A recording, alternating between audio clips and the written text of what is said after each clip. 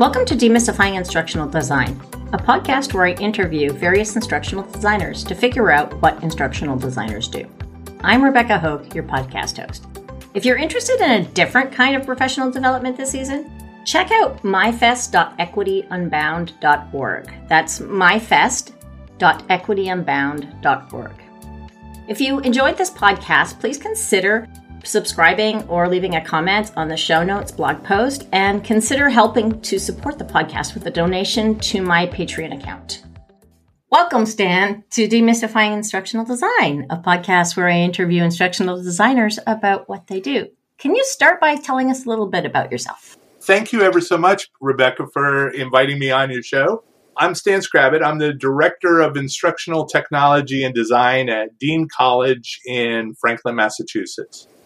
I have been working as an instructional technologist designer. That kind of blurs, it goes back and forth ever since I left the Air Force back in 1999. So I've been doing it for just a few decades. But while I was in the Air Force, part of it was I was a trainer for all these airmen.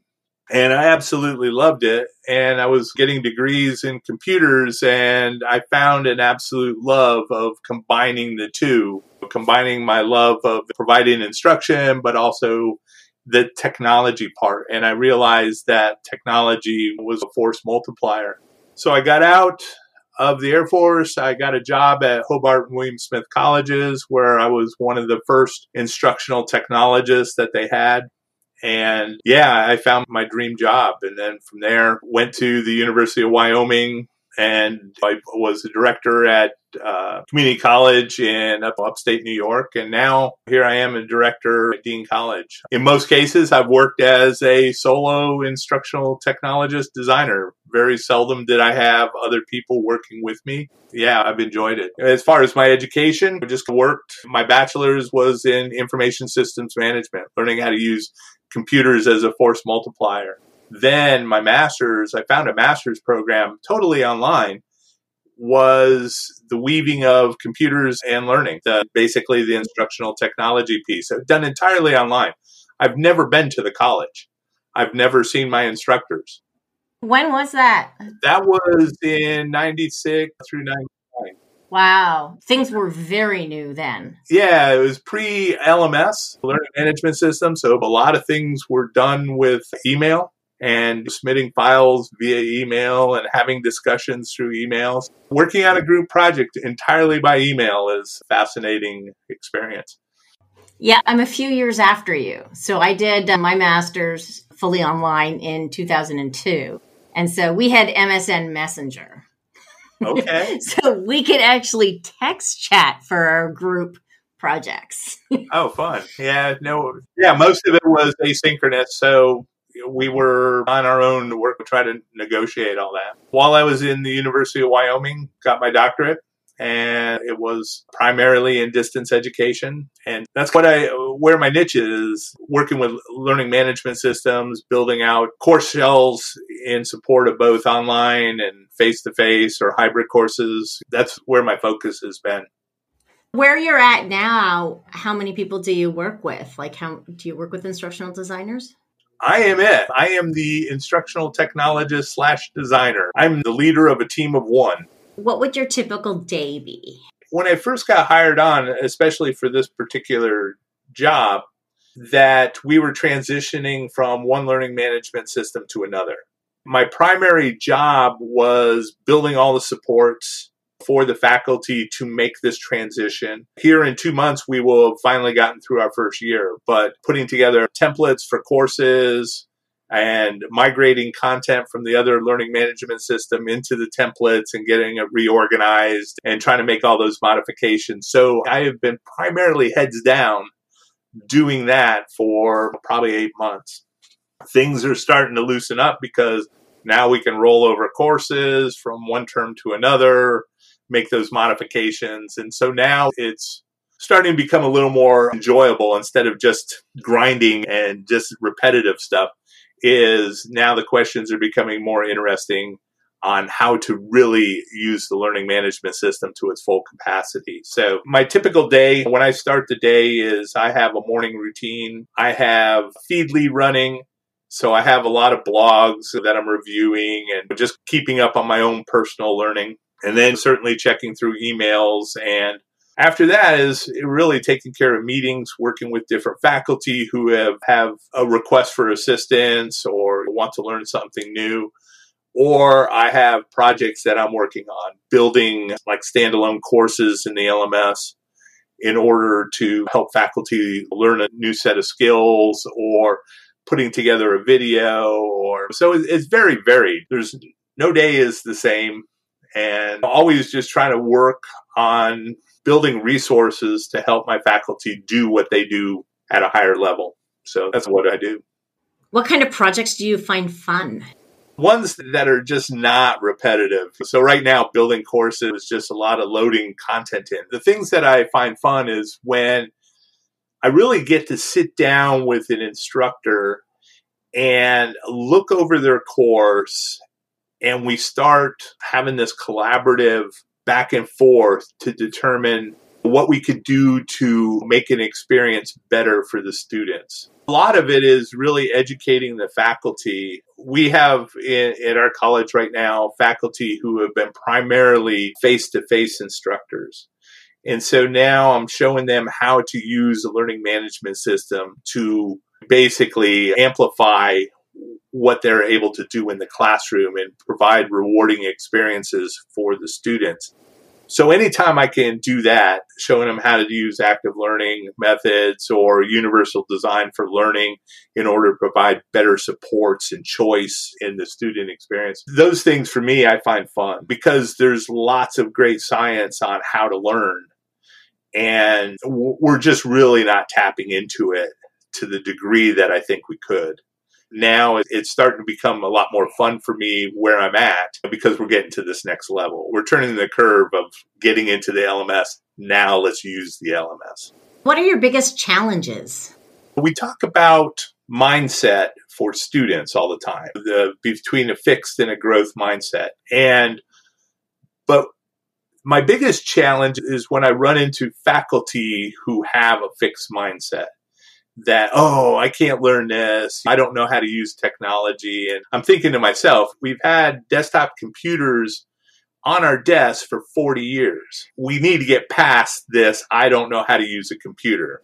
I find that often frustrating. Or when instructors will take a shortcut that they won't buy what's out there as good research. And they're doing things as a convenience, where if they took a little bit of extra time, they would be able to provide a better experience that would in turn provide less work for them just by doing good instructional design and those type of things. Those are the things that I'm working hard to get faculty past. What skills do you find most useful in your work? There's a variety of skill sets that I'm finding more and more important. One is in the area of productivity and time management and project management, being able to block out time on your calendar to do some deep work type things. So that is certainly one of the skill sets. One of the skill sets that I've found to be absolutely invaluable is knowing how to edit HTML code. Being able to have no fear by flipping it into code and going in and cleaning up junk. Because when you copy things over from a Word document, it brings all this extra garbage in, and you have to spend quite a bit of time cleaning it up. But just knowing the code, just going in there and making a tweak to it, that has certainly been a skill that has served me quite well. And also manipulating spreadsheets and being able to collect the data so you can report out what successes that you've had, how successful programs have been, and the usage of different things. Those are some of the things that come to mind right now. What advice would you give to a new instructional designer? That's a good question. Really is do a lot of listening, right? Don't come with solutions on top of mind for your faculty. Really try to understand what the problem is that they're facing and what they're really hoping to do, and be able to listen to that. The other thing which has served me well over the years is this idea of working out loud. The idea of working out loud is you will get email coming in, and very often the same questions. For each email, you need to respond because you need to solve individuals' problems. But if you work out loud and you have a blog, for example, that you answer the question in a blog, you can then very easily just grab the link and share it back out to somebody else who has the same question because you've spent time crafting this wonderful post. But also, if you have a blog and it's public in nature, other people can find out about you. They can find out about solutions that you have created, but also find out about your institution. That helps later as you're looking. When I was applying for jobs, one of the things that I would do is say, please Google me. Because if you Google me, you will find a wealth of stuff that I have created in order to help my faculty be successful. I would just say, be bold and work out loud. Share what you know. I like that I'm encouraging my students in one of my classes to blog and create specific blog posts and share. We talk about networking as generosity instead of networking as what can I get? It's what can you give? So there was I forget the name of the gentleman, but before it was knowledge is power, right? That quote, knowledge is power. And I think he was the CEO of LinkedIn, but it's the sharing of knowledge that's power. Because now you have all this information available in the world, but if you're not the one sharing it, then who are you? And so being able to get out there and share, I think, is absolutely essential, especially to what we're doing. And I'm also grateful to all the people that have shared because I rely on them tremendously day to day on how to solve a problem that I'm facing or my faculty. You mentioned earlier, not in the podcast, but anyway, you mentioned that you're working on a book. Can you tell me a little bit more about that? Yeah, absolutely. Thank you ever so much for asking. This is going to be my third book. So I've done 2 books already. One is dealing with Read to Succeed. And, the conversations in the hallways, people were talking about students are not reading. And I'm driving to work, listening to podcasts, and these entrepreneurs read like books are going to be banned. And there was a disconnect between folks that want to be successful and those that were. And so I wrote a book about that. And then this recent book was on Evernote for college students, a success guide for them. And so now this third book is a survival guide for solo instructional technologists and designers. And really, this is an extension past the classroom that I don't think a lot of people realize. It's the things that I think have helped me be successful as an instructional technologist over my career, things that I've learned. Each opportunity, when I moved from one place to another, took on a new job, I was able to jettison things that didn't really work and strengthen the things that are working on and try new ideas. And so it's a culmination of that, talking about productivity, talking about ways that you can support your faculty, talking about how to just manage. If you're by yourself, how do you manage all the requests and without losing your mind? And so that's what the book is on. I've pretty much pulled all my material together, and right now I'm getting through that first draft of cleaning up what I did. Can you share a little bit, a tip that you've learned over the years? One is dealing with OKR. A gentleman named John Dewar, he wrote a book called Measure What Matters. But these OKRs are objectives and key results. And it is a way to keep your mission moving forward. He shared this strategy with Google, and Google's been using it ever since. And what they do is they work in quarters, and in academics, basically working in terms, right? So spring term, fall term, summer term. But you set out what your objectives are, high-reaching, things that you want to build, things that you want to create in order to raise the level of the mission, your capacity to deliver. And so my team and I, each quarter or each term, will build our OKRs, and then we'll that's what we work on. That's the things that we do. And what I found out is if you just have annual goals, 10 months usually goes by before you start working on those goals. And now you're racing in the last 2 months to try to meet your goals. But what we do is we do this 3 times a year and really just focus. And we're able to move the mission forward a lot quicker. The other tip that I talk about, it goes into managing your calendar. And really just looking at your calendar, all the meetings that you have that are reoccurring, make sure that they're on the calendar, blocking off time for your morning routines, your end of day routines, blocking off those type of things. And then what I do, one of the strategies that's worked well for me is at the end of the day today, I will look at tomorrow to see if I have any meetings that faculty have scheduled with me. If they have not, I will then start blocking out those empty periods of time, and those become my focus work times, where I can start working on courses or videos or other projects. So I do this the night before, and otherwise my calendar is open for anyone to jump on it to have a meeting with me. Like the end of the day today, if tomorrow's not filled, it's now my time. So I push them down the day. And sometimes it's hard because we get these last minute requests, but it's really trying to work with the faculty that there are no instructional design emergencies. We have to learn to do better planning and such. So just controlling that environment a little bit has helped me build a lot of supports for my faculty. The more supports I build, the less reliant they are on me individually. That's a great tip. That's really useful. And again, as you mentioned earlier, not something they teach in the classroom. It's those things that you learn by experience. Can you tell me a little bit about the tools that you use in your work? You mentioned the LMS. My students often ask, they come in very tool focused.